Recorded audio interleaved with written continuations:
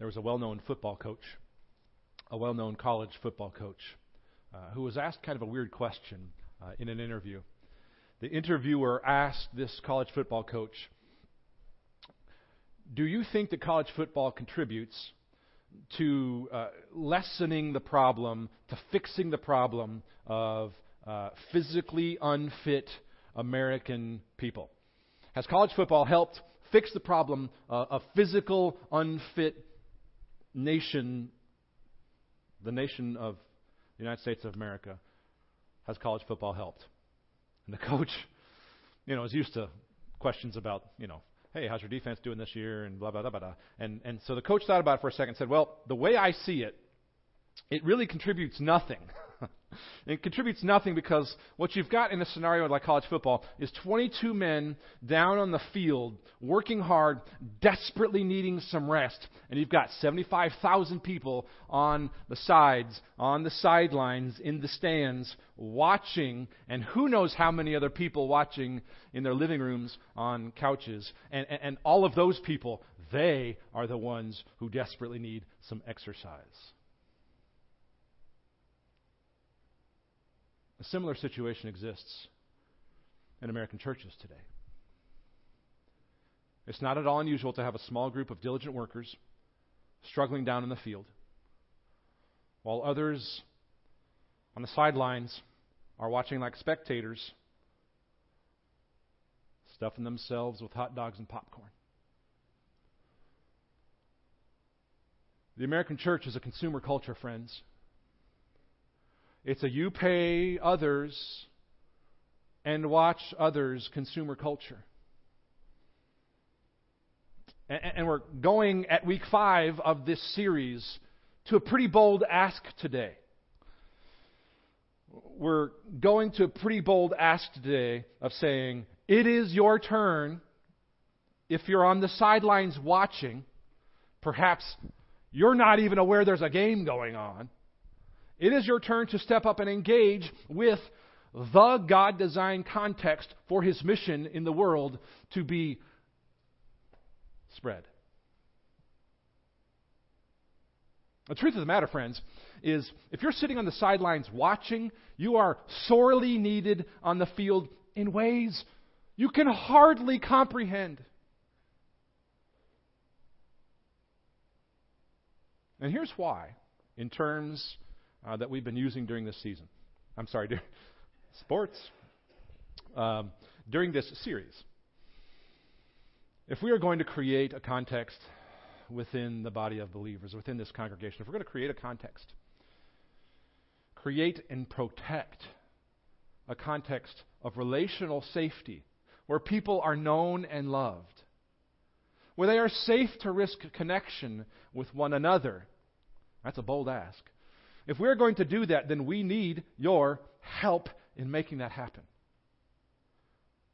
Here's the theme that we've been working through in this series. It's on the 3C Life Weekly on the back of the study notes. We'll put it on the wall here for you.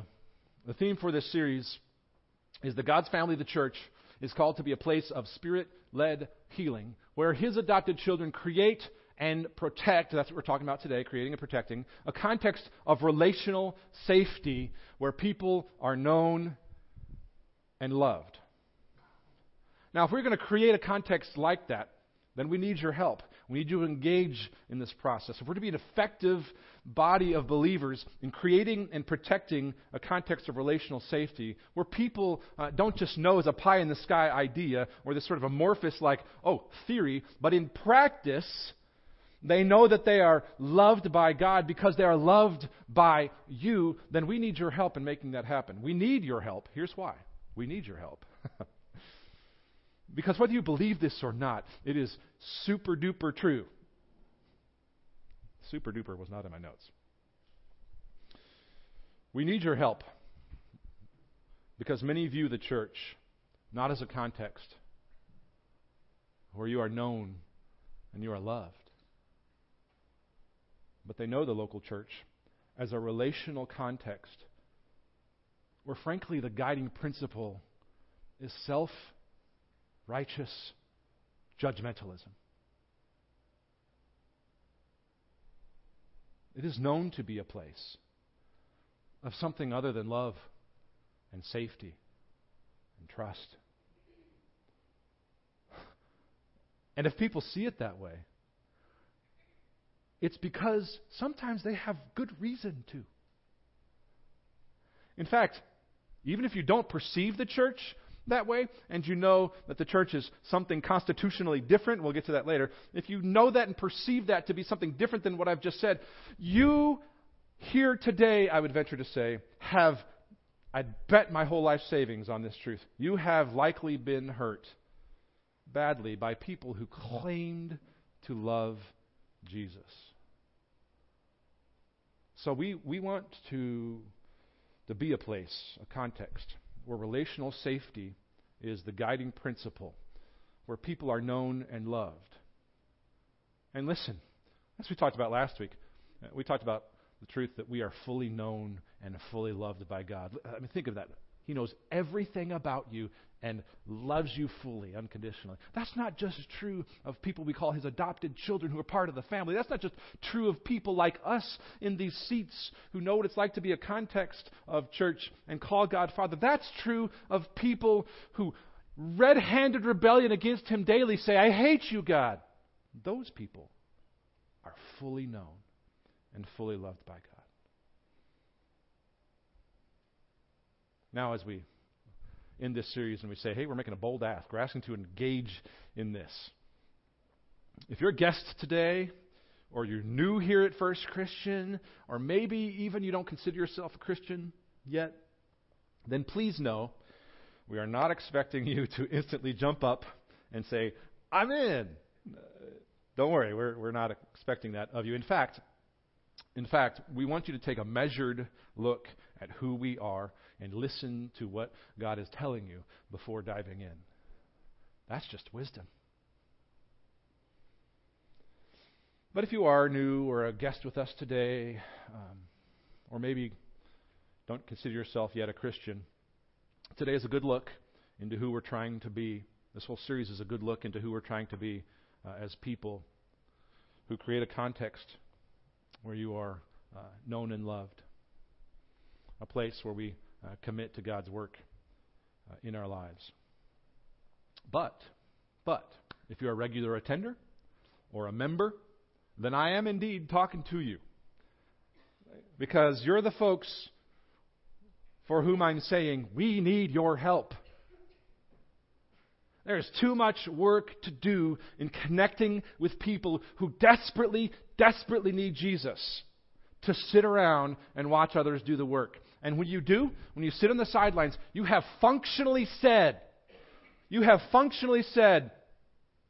I don't want to go any further in my maturity or growth as a believer in Christ. You have functionally said, I hold at arm's length what God has for me as the God-designed context for my growth. If you continue to say, it's okay and good and right for me to sit on the sidelines.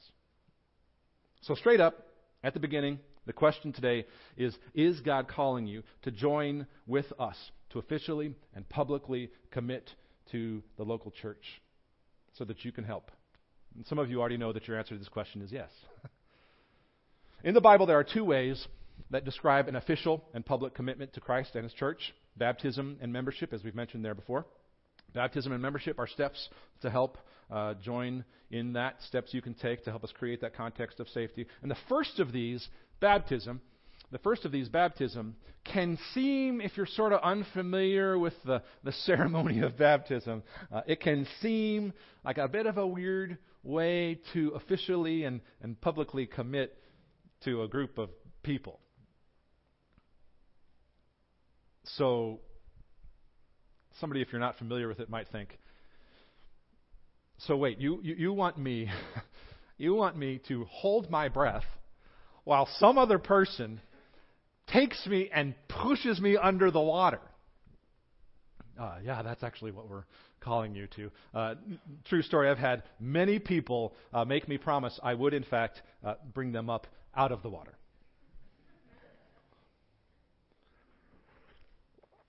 But despite the sort of weirdness of the ceremony, if you're unfamiliar with it, baptism fits well as a way to commit publicly And here's why. Baptism is like a press conference. Baptism is like a press conference that announces your commitment to Christ and to His church. It's like when big-time professional athletes are part of a team, when they sign up on that team, it's like they do this process of signing a contract which binds them to the team, and then they hold this public press conference to announce this newly formed allegiance. They say, hey, we are now on the same team. In fact, usually the athlete holds up a jersey with the name on it, with a number on it. Turn it around. It's got the name of the team right there. It's clear that they are on the same team. This is baptism. A public announcement of your commitment to the team. And it's a chance with your friends and your family around to celebrate you holding up your new jersey and you saying, I'm on this team with you and we're together in this amazing work that God is doing. Did you know that Jesus actually held a press conference? I'm not just making this up. He held a press conference in Mark 1, 9 to 11. If you haven't turned there, make sure you do that now. Mark 1, 9 to 11. Yeah, this is one of those things that happens in all four of the Gospels: Matthew, Mark, Luke, and Job. A few of you looked up like, what? Just making sure you're awake. I know it's Jeremiah. So this is one of those things that happens in all four of the Gospels, because it's a pretty significant thing, this public sort of baptism press conference here. So Mark is the second of the four Gospels of Matthew, Mark, Luke, and John. If you're unfamiliar, the beginning of the New Testament where we learn about Jesus' life. It's called the Gospels. And up to this point in Jesus' life, in Mark 1, we know very little about Jesus. We know very little. He's about 30 years old. We don't know much about the life of Jesus before this. All we really know is that He faithfully and humbly grew as a child and into adulthood under the authority of His parents, Mary and Joseph. And He learned from His father, Joseph, the trade of being a carpenter. We don't know anything in terms of preaching before this, His miracles before this, no public ministry before this. So at this point, Jesus' baptism is a major transition into His public ministry. It's His press conference. It's an announcement of His transition from carpentry, really, to being on a different team in the same, sport, we'll say. So let's look together at Mark 1, 9 to 11. Couple cool things that help us understand this press conference, this baptism press conference of Jesus. We'll read the whole thing and jump back in at 9. It says this: In those days, Jesus came from Nazareth of Galilee and was baptized by John in the Jordan. Verse 10, and when He came up out of the water, immediately He saw the heavens being torn open and the Spirit descending on Him like a dove. Verse 11, and a voice came from heaven, You are my beloved Son. With you I am well pleased. Look at verse 9. He says, in those days, Jesus came from Nazareth of Galilee and was baptized by John in the Jordan. In those days, press pause, is a phrase that doesn't just mean like at the beginning of Jesus' ministry. Before that, there wasn't much time. What it means is it's kind of a power-packed phrase. It means in those days when the people of God had been hearing nothing from Him because there was no prophet in the land. For 400 years between the testaments, we call it this time of silence. And the people of God were like, hello, where are you? No prophets telling us anything. What are we supposed to do? Hello, Lord. So in this period of silence, in those days, it said, this is significant, the next two words. In those days, Jesus came. In those days, Jesus came. It says He came from Nazareth of Galilee. That fulfills prophecy. And was baptized by John in the Jordan. A whole bunch of stuff here fulfills prophecy. So in those days, silence from the prophets, 400 years of the people of God wondering, what are we supposed to do, Lord? It says, in those days, Jesus came. Then verse 10, and when He came up out of the water after having been baptized by John, immediately He saw the heavens being torn open and the Spirit descending on Him like a dove. Two things to note there about the end of that verse. Immediately He saw the heavens being torn open and the Spirit descending on Him like a dove. This phrase here, the heavens being torn apart, is language that Mark intentionally borrows, draws, steals from Isaiah 64, verse 1. if you're a note taker. 64 verse 1. Super cool context in Isaiah. You could spend hours in this like I did. The phrase here about the heavens being torn open is from 64:1, where the prophet Isaiah is begging God. He says this. He says, "Oh, that you would rend the heavens and come down. Oh, that you would rend or tear," same word we're using here, that Mark is using here in Mark 1. "Oh, that you would rend the heavens and come down." So in Isaiah, long story short, the people of Israel had rejected God. The people of Israel had rejected God, and the prophet Isaiah is crying out on their behalf for freedom from their spiritual slavery. He knew that they were so hard-hearted that it would take God's powerful intervention in their lives, and so he was begging God on their behalf, begging God to free them, just as he had done in the Exodus. Back in the Exodus, they were in slavery, and God freed them and led them out of that slavery into freedom. So that's what he's hearkening to. That's what he's talking about here when it says he came up out of the water. Immediately he saw the heavens being torn open. He is saying here, coupled with this idea of the Spirit descending, he's saying, this is what you've been waiting for. In the person of Jesus, the heavens are being torn open, and God is coming down in the person of Jesus. Cool stuff. It also says the Spirit was descending on him like a dove. Where it speaks there in verse 10 of the Spirit descending on him, on Jesus, like a dove. That's the concept that we also find in Isaiah. For note takers, 32:15, Isaiah 32:15, 44:3, and 63:10-14. Isaiah 32:15, 44:3, and 63:10-14. This is the concept that we find there.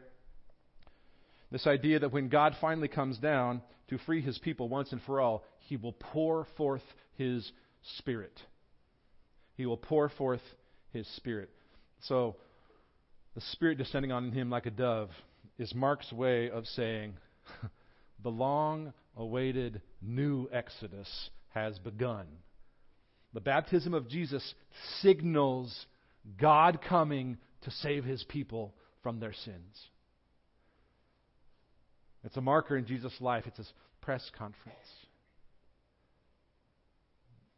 It's his public declaration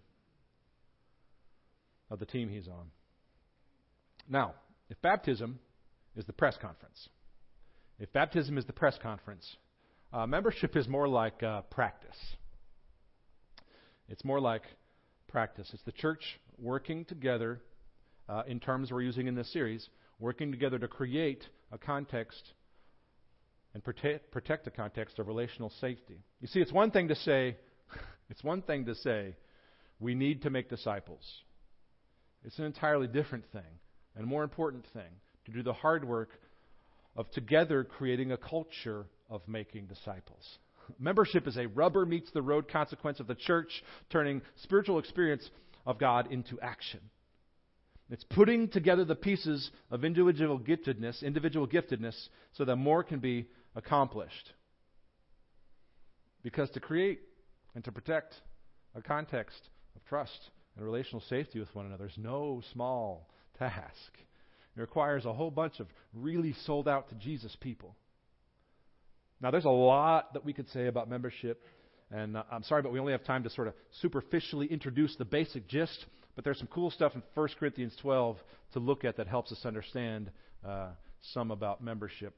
And there's some stuff that we're not going to get to that's listed in your study notes there. As some of those practical consequences of membership, the benefits of membership, and what it means to be a part of the local body of believers that I'll just let you look at later. So, 1 Corinthians 12, let's look at that together. 1 Corinthians 12 through 27.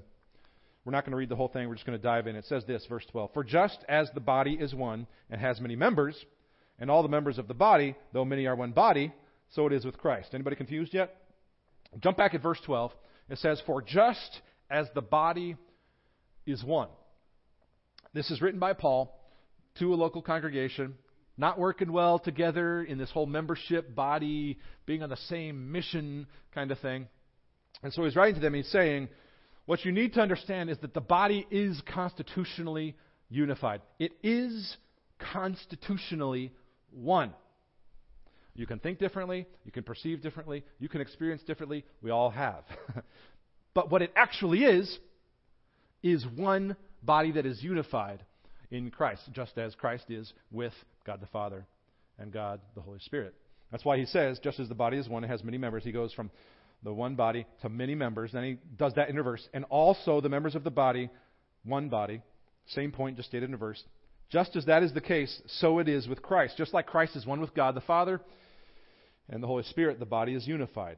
For, verse 13, for in one Spirit we were all baptized into one body. And he says Jews or Greeks, slaves or free, people from all kinds of experiences, backgrounds, a diversity of giftedness.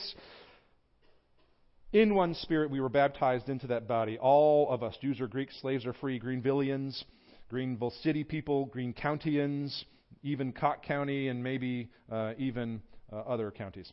We were all made to drink of one Spirit in one body. The Holy Spirit, regardless of our background, regardless of our experience, the Holy Spirit is the source that feeds and makes the body happen. For in one Spirit we were baptized into one body, and all made to drink of one Spirit. Verse 14. For the body does not consist of one member, but of many. This is Paul's way of saying, hey, let me just make an important point about the diversity of the body. And here's the point, verse 15. If the foot should say, because I am not a hand, I do not belong to the body, that would not make it any less a part of the body. It's an interesting statement. If the body is actually constitutionally one in Christ and in the Spirit's leading of it, and he says the foot can't say, because I'm not a hand, I don't belong to the body. He says that doesn't make it any less a part of the body. In other words, just because you may think you're not important, or people treat you like you're not important, or you may perceive that you're a tiny little piece of the huge body of Christ in the whole world, you may perceive or think or feel that that is important. Paul says that doesn't actually mean that it is unimportant. He's saying that doesn't actually make you less a part of the body. He says the same thing, just a different example, verse 16. And if the ear should say, because I am not an eye, I do not belong to the body, that would not make it any less a part of the body. He says if the whole body were an eye, where would be the sense of hearing? He's talking about the need for various parts of the body here. He says if the whole body were an ear, where would be the sense of smell? He's saying every single part plays a vital role in the way the body works. He's saying, we need you. That's what he's saying. We need you because God designed this to be the context within which He brings people to Himself. Isn't that crazy? What an enormously amazing project that is. God's doing stuff we can't even begin to understand. That's where He begins to say that part about His mission happening through the body. Verses 18 and following. He says, but as it is, God arranged the members of the body, and each one of them as He chose. If all were a single member, where would the body be? Well, it wouldn't work. As it is, there are many parts, yet one body. So this variety of people joined together is what makes mission happen. Verse 21. The eye cannot say to the hand, I have no need of you, nor again the head to the feet, I have no need of you. On the contrary, the parts of the body that seem to be weaker are indispensable. And on those parts of the body that we think less honorable, we bestow the greater honor. And our unpresentable parts, our modest parts, are treated with greater modesty, which our more presentable parts do not require. But God has so composed the body, giving greater honor to the part that lacked it, that there may be no division in the body, but that the members may have the same care for one another. Look at this verse 26. This is a test of how you know a body works or doesn't. If one member suffers, all suffer together. If one member is honored, all rejoice together. Then he restates in summary, verse 27. Now you are the body of Christ, and individually members of it. Friends, to be a member of the church is to participate in this amazing work that God is doing of bringing people to Himself, of changing lives. And at the end of the series, and in light of hearing what we've heard today, we want you to engage in this process, to engage in this local congregation of believers being a place where God can do work on us and in us and through us. It's not about getting more people in the pews. It's about creating and protecting a context where we can participate with God doing the amazing work of changing people's lives. That's the most important thing to which you could ever give yourself.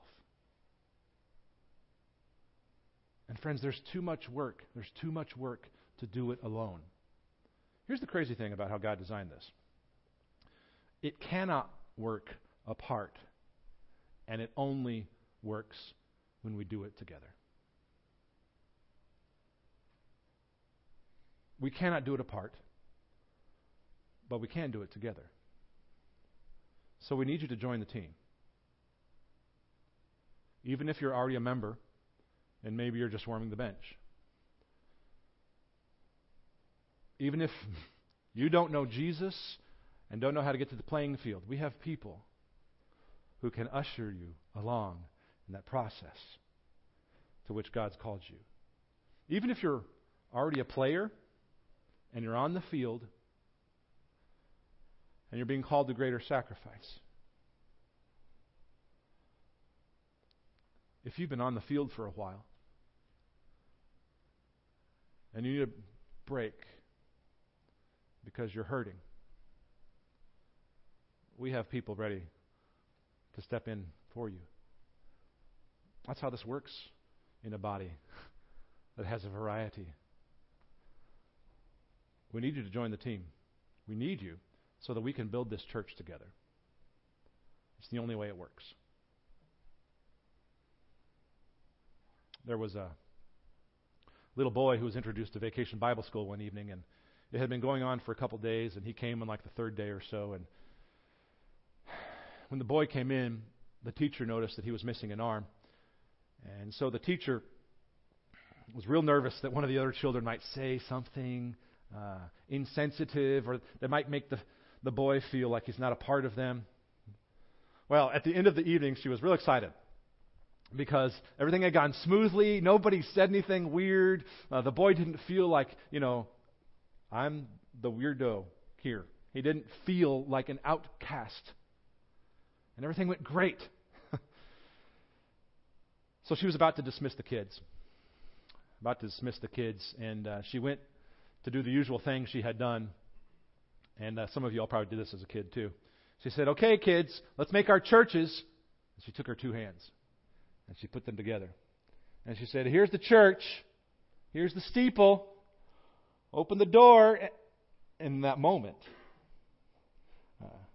the awful truth of that moment, it struck her then. The very thing she had feared the kids would do for this little boy, say to this little boy, she had done herself. She just stood there just kind of speechless and not sure what to do. Well, right then, this little girl sitting next to this boy, she reached over to his hand, grabbed it, and placed it next to her hand and said, "Hey, let's build the church together." Friends, that's the only way this works. We need you to be a part of this context we're building, where the Spirit works in our lives to create in our relationships a place of trust and of healing and of safety. A place where you, because of relationship with people, can experience the truth that God fully knows you and He fully loves you.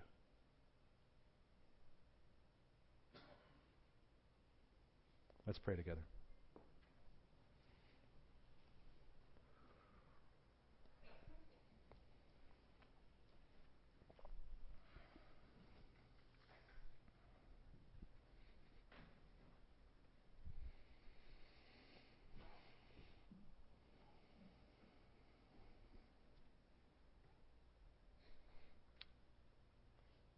Father in heaven, we're gathered here because you've sent your Son Jesus to live the perfect, sinless life we have tried and tried and tried to live and failed and failed and failed at living. We know the constancy of failure, and we've experienced our limitations in ways that make us realize without you, we are nothing, Lord. Without the amazing truth that you came in the person of Jesus to live a perfect and sinless life for us, to be sacrificed as our lamb for us when we should have been the lamb who was sacrificed. And yet, our imperfect lives would have meant that sacrifice couldn't have worked. Only a lamb who was sinless and pure, without blemish, works. Father, we thank you for your Son, Jesus, and that he took on the weight of our sin.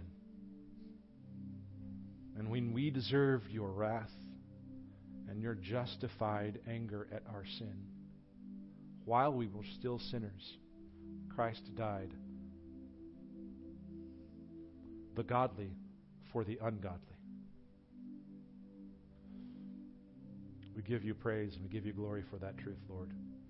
And we ask that because of that good news of the victory over sin that we experience through Jesus who was resurrected, we can be people who live resurrection lives of victory, continuing to push into those places that require trust. We ask, Lord, through bold prayers,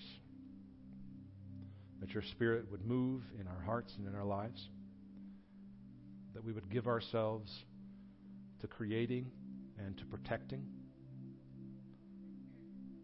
a place where the amazing can happen, where you tear open the heavens and come down, and people come to know you and trust you, and their lives are changed.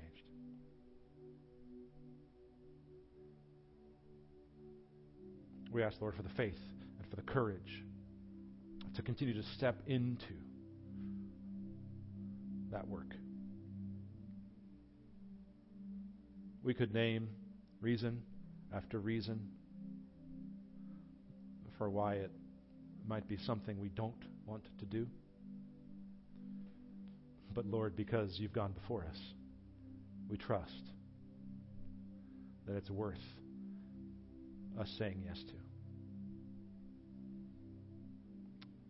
So Lord, we ask that creating and protecting this context of relational safety would not be something we do in our own work, but would be something that you have done through your Spirit's work in us. That's how people will know